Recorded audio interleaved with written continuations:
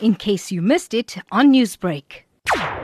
Speaking during the debate in the National Assembly, Democratic Alliance leader Mmusi Maimane says the president's speech lacked a clear plan on how government will eradicate various social ills facing the country. Our priority must be to fix what is broken in South Africa and to build a South Africa where we can be guaranteed an equality of opportunity. So to do that, we must table reforms.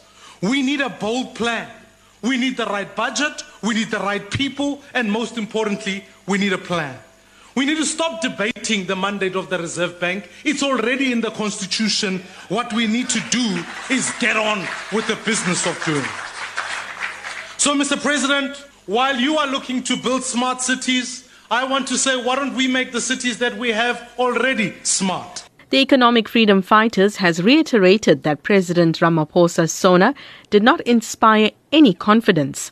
EFF leader Julius Malema says the president defected from the position his party held last year for land expropriation without compensation. Mr. President, in 2018 SONA, you came here and said, guided by the resolution of the 54th National Conference of the governing party, the approach to the land reform will include expropriation of land without compensation. Now that you have been elected, you turn your back on the promises you made to the electorate because you undermine our people like that. Unemployment, which has reached a new high level of 27.6%, meaning over 9.9 million young people are unemployed in South Africa.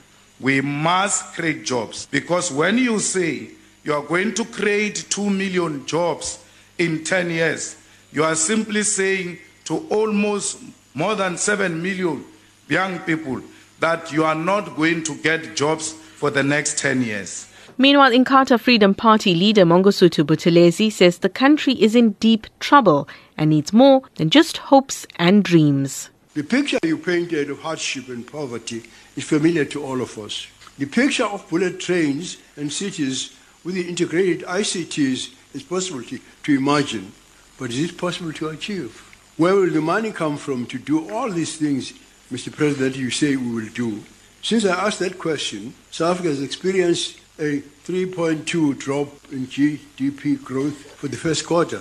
We're in deeper trouble now than we were then. We need more than hope, Mr. President. We need economic growth, and we need it now. And Freedom Front Plus leader Peter Groenewald says the key to building the economy is doing away with black economic empowerment. Your Secretary General Ismagashule says he is still blaming the white people of white monopoly capital.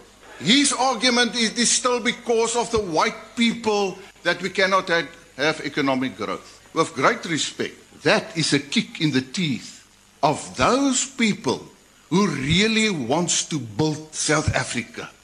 I said before, do away with black economic empowerment.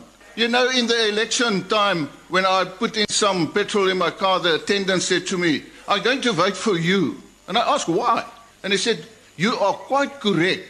When it comes to black economic empowerment, it is only favoring the political elite. That was FF Plus leader Peter Groenewald.